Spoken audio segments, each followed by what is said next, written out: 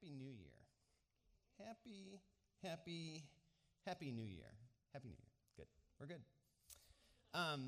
Hey, so we do have this Word of the Year every year. This is the Word of the Year Day.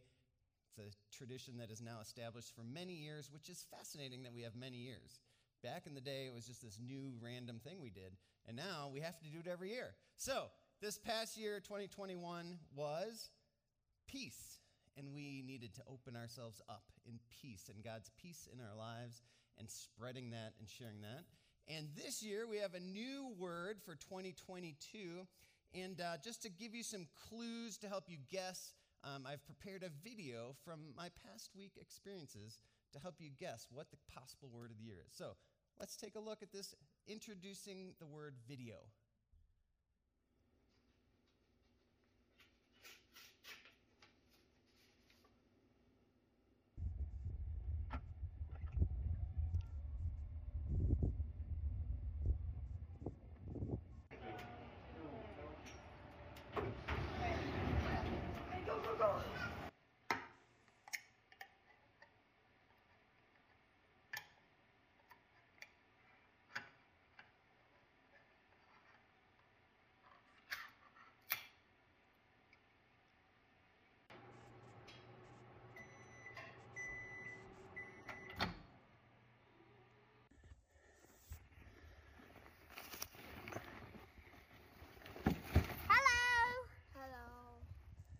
Wow, look at that fish. Amazing. 31 inches, huh?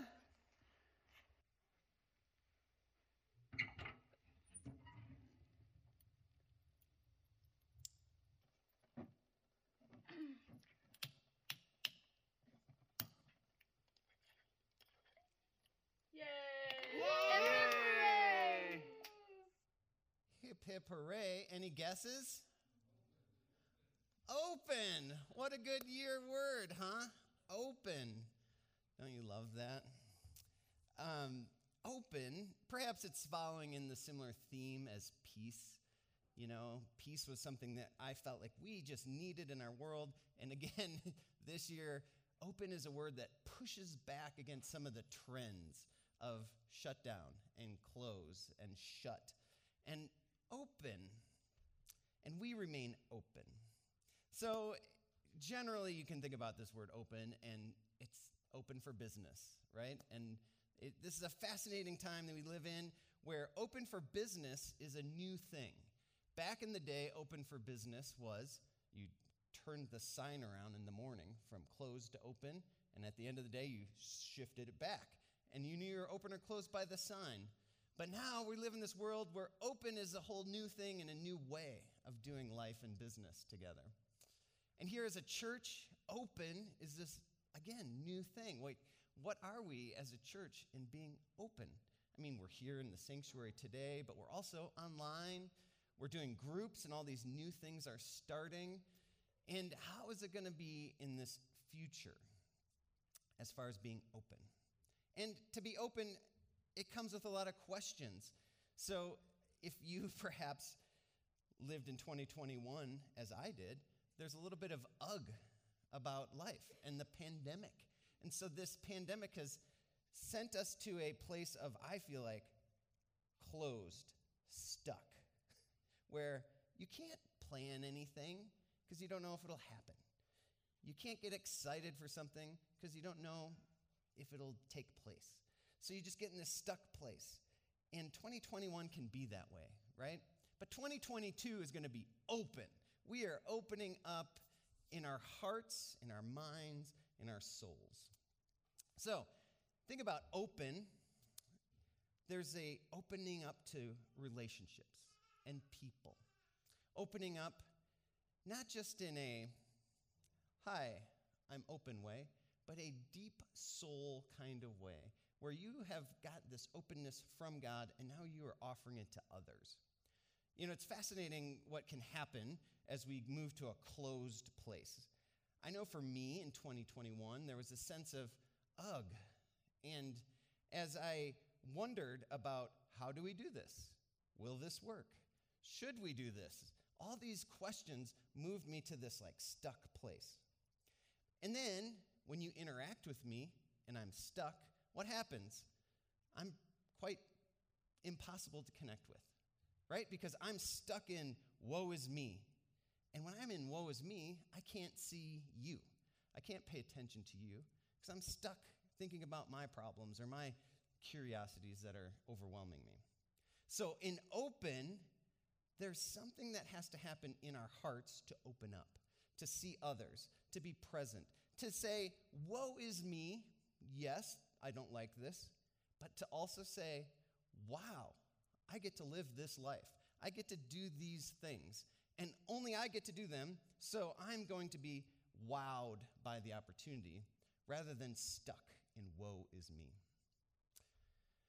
Maybe you can think about open like a flower opening, a blossom, a bud opening, and this hope and potential for new fruit to come.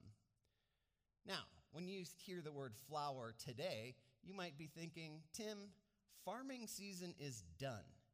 There's now snow on the ground is frozen, everything's resting. But you know what? In farming, this is not a closed for farming season. This is a season for doing other things. Winter is a great time to do things other than what you do in the summer. So, while the ground is resting, you get to do other things. And I like this idea because my mom grew up on a cranberry marsh, my grandpa's a cranberry grower, and his dad was a cranberry grower, and his dad was a cranberry grower. And so in my cranberry growing world, the winter represented maintenance, working on things to prepare for summer. Winter represented invention. My grandpa and his friend Bob Case invented a whole new way to harvest cranberries in the winter because they would be inside in the shop, so they'd be working on things inside. So winter is this great time to prepare, to get ready for the opening that spring will be. Open. You know, the greatest commandment, anybody know, what is the greatest commandment? We're in this small kind of first day of the year. I should do interactive things. What is the greatest commandment? Love the Lord your God with all your heart, your soul, and your mind, and love others as yourself, right? So this is the great commandment. And to be open to God, but also be open to your neighbor. And it's not just a one little layer of open, but it's open in your mind, open in your heart, and even to the depth of your soul being open. Now, sometimes when I think about how we approach God, I think of it like a filter, of course, where God is over here, I stick my filter up and I try to catch all God's goodness coming to me. And I'm like, yes, God, love me, take care of me, provide for me. God, I've got this problem, solve it for me. All of these things are me facing God, trying to catch in my filter from God. But in this commandment, it isn't about me receiving, but instead it's about me loving God, loving my neighbor. So in this way, it is my activity of facing God to me love God with all my mind, my heart, and my soul. But then with my neighbor, what it does is it really breaks the filter open to expand to include all others. Now I'm not just God giving to me, but God is giving to me and I am sharing it with others. This filter is wide open to flow out. And I love that image of love God, love your neighbors, and that requires some openness. For me to be open, not focused on woe is me, but to say, woe is me is true, and wow, God is taking care of me, and he's taking care of you. So this year, I'd like to add Psalm 19 as our psalm to go with 2022. In 2021, I read through the Psalms, and I got stuck on Psalm 19. And perhaps you recall we had a lot of fires and a lot of smoke here in Denver. Do you remember the sunsets at night? in the morning, the sun would come up, and it would just be these glorious colors, right? These were the after effects of the smoke in the air was when the sun went up, went down. It was just beautiful.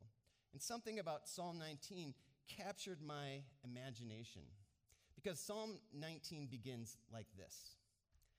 The heavens declare the glory of God.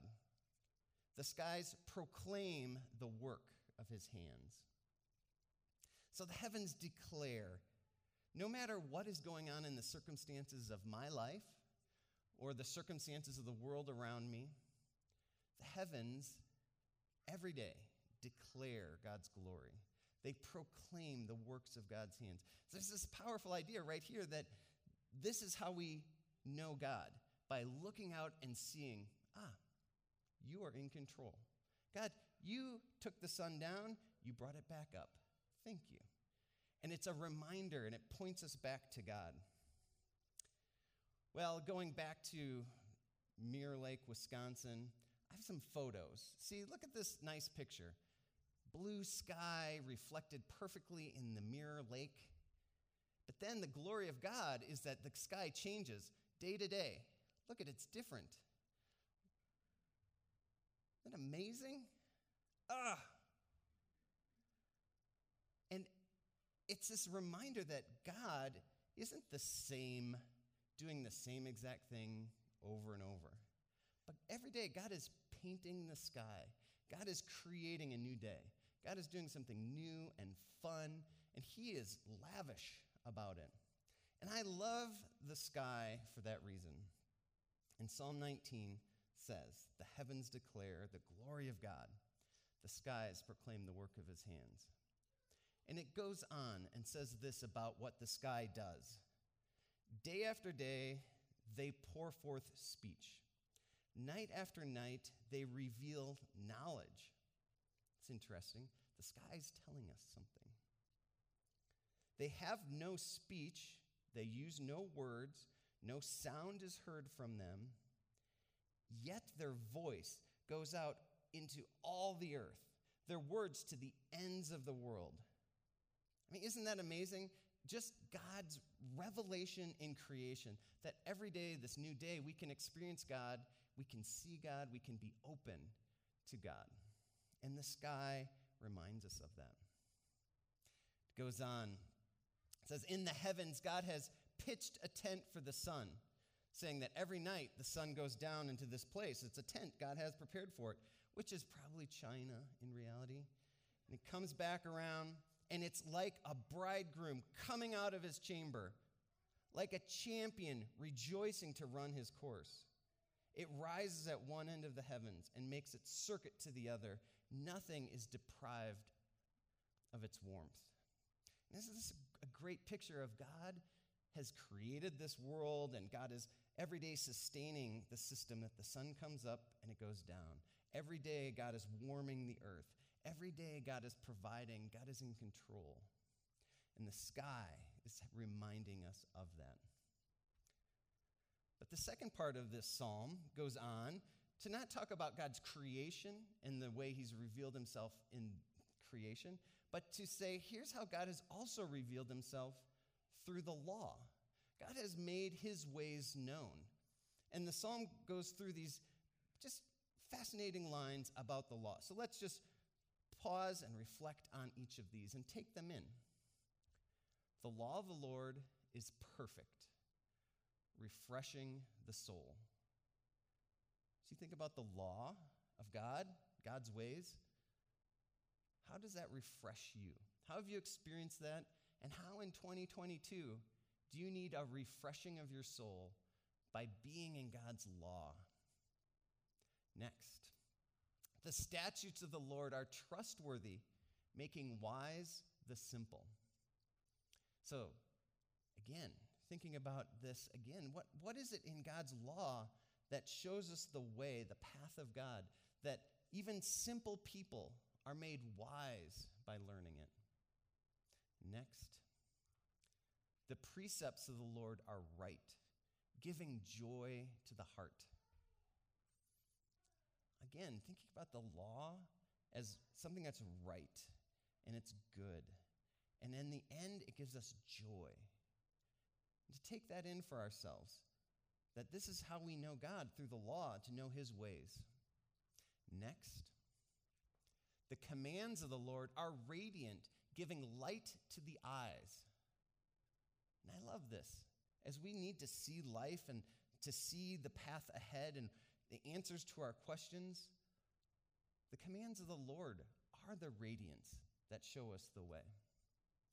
Next, the fear of the Lord is pure, enduring forever. Again, something that lasts, something that's solid, something that's sure, and ongoing forever. Next, the decrees of the Lord are firm, and all of them are righteous. They are more precious than gold, than much pure gold. They are sweeter than the honey from the honeycomb. And isn't that a beautiful image that this thing that God has given us in the law, God has revealed to us his ways and the way of life that is flourishing, they're as worth more than gold. They're sweeter than honey, these things that are good and that we want. The law is that. Goes on, by them your servant is warned. In keeping them there is great reward. But who can discern their own errors? Forgive my hidden faults. And here in this, we feel that sense of the patterns and habits that we get into. You know, how can we be warned that we're on the wrong path? How can we know that something isn't in correct alignment? We've fallen into this rut of routine, but we're not able to get out of it until we learn about it. We're aware of it. And the law shows us. The law is like a light helping us see. It goes on, keep your servant also from willful sins. May they not rule over me. Then I will be blameless, innocent of great transgression. Again, here's God's law, his showing us the way of life that is in alignment with him, and to show us when we are straying off the path willfully, and for the law to pull us back and to guide us through this. And then finally, it concludes, may these words of my mouth and this meditation of my heart be pleasing in your sight, Lord, my rock and redeemer. This psalm is great because it opens us up to God, to see God in creation, and to then look for God and how he has revealed himself to us. So we open to God to love God, and we also open to love our neighbor. Now, loving our neighbor is the expression, right, of loving God, that we are open. Because when we just have this little filter to God and it's just me and God, it's limited. But once the filter goes wide to my neighbor, that's when that is proven and tested. Thomas Merton has this great quote from his book, No Man is an Island. It says, the beginning of this love is the will to let those we love be perfectly themselves. The resolution not to twist them to fit our own image. If in loving them we do not love what they are, but only their potential likeness to ourselves, then we do not love them. We only love the reflection of ourselves we find in them. Isn't this interesting? This is a powerful image of the opening up to see other people. Not for the ideas I have in my head to put on them and to see that in them, but to open up to truly see who others are.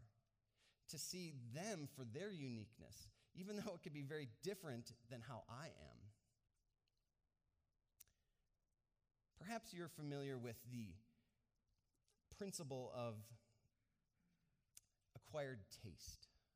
Have any of you acquired a taste for anything? I think coffee is a good example to begin with because many people start out life not liking coffee. It doesn't taste good. If you ask my kids, they think it's disgusting. They cannot imagine drinking it. But what happens in acquired taste? By over and over exposure, you become familiar with it. And then, through that familiarity, you begin to like it. So what happens is that maybe at the beginning, and there's this flavor that shocks you and pushes you away. But as you drink coffee, maybe what's happening is all your taste buds are dying. But it's possible also that what's happening is that you're getting used to some of those flavors. You're becoming familiar. And by becoming familiar, now there's opening up all these other flavors that are more subtle, that are in the coffee, and you begin to enjoy it. And how is this principle of acquired taste, where familiarity breeds affection, where is that taking place in your life? I mean, I think about some people that when I meet them, they seem strange and odd and different. But over time, getting to know them, being open to them, that familiarity with them breeds affection, where I truly care for this person, even though they're very different than me. Acquired taste can also become something that we get stuck in. I mean, think about how in becoming closed, it becomes the familiar thing and the thing I want to do. I don't want to open up because I feel very comfortable closed down. And Richard Rohr talks about this idea of being stuck and how we like to be closed and how change is hard and opening is hard. Here's a quote from Richard Rohr that is fascinating about this opening up. So what the ego hates more than anything else is to change. Even when the present situation is not working or is horrible, instead, we do more and more of what does not work, as many others have rightly said about addicts. The reason we do anything one more time is because the last time did not really satisfy us deeply. As the English poet W.H. Auden put it, we would rather be ruined than changed. We would rather die in our dread than climb the cross of the moment and let our illusions die. Isn't that fascinating?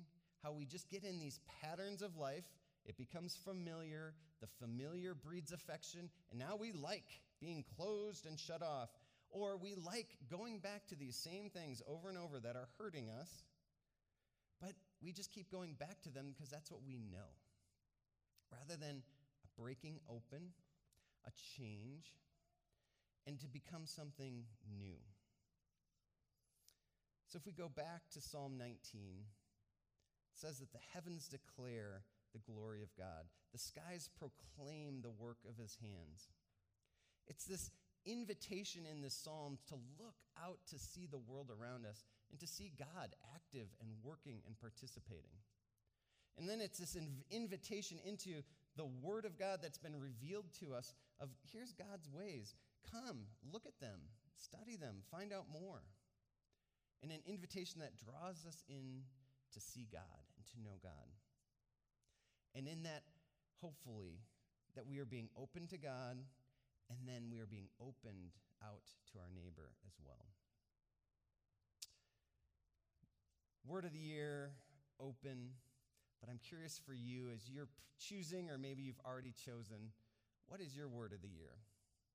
You know, what is there something that God is inviting you into to find out more about? Or you need more of in order to be more open. And you need to turn to God and say, God, give me this so that I can in turn open up and give it to the world around me. What is your word of the year?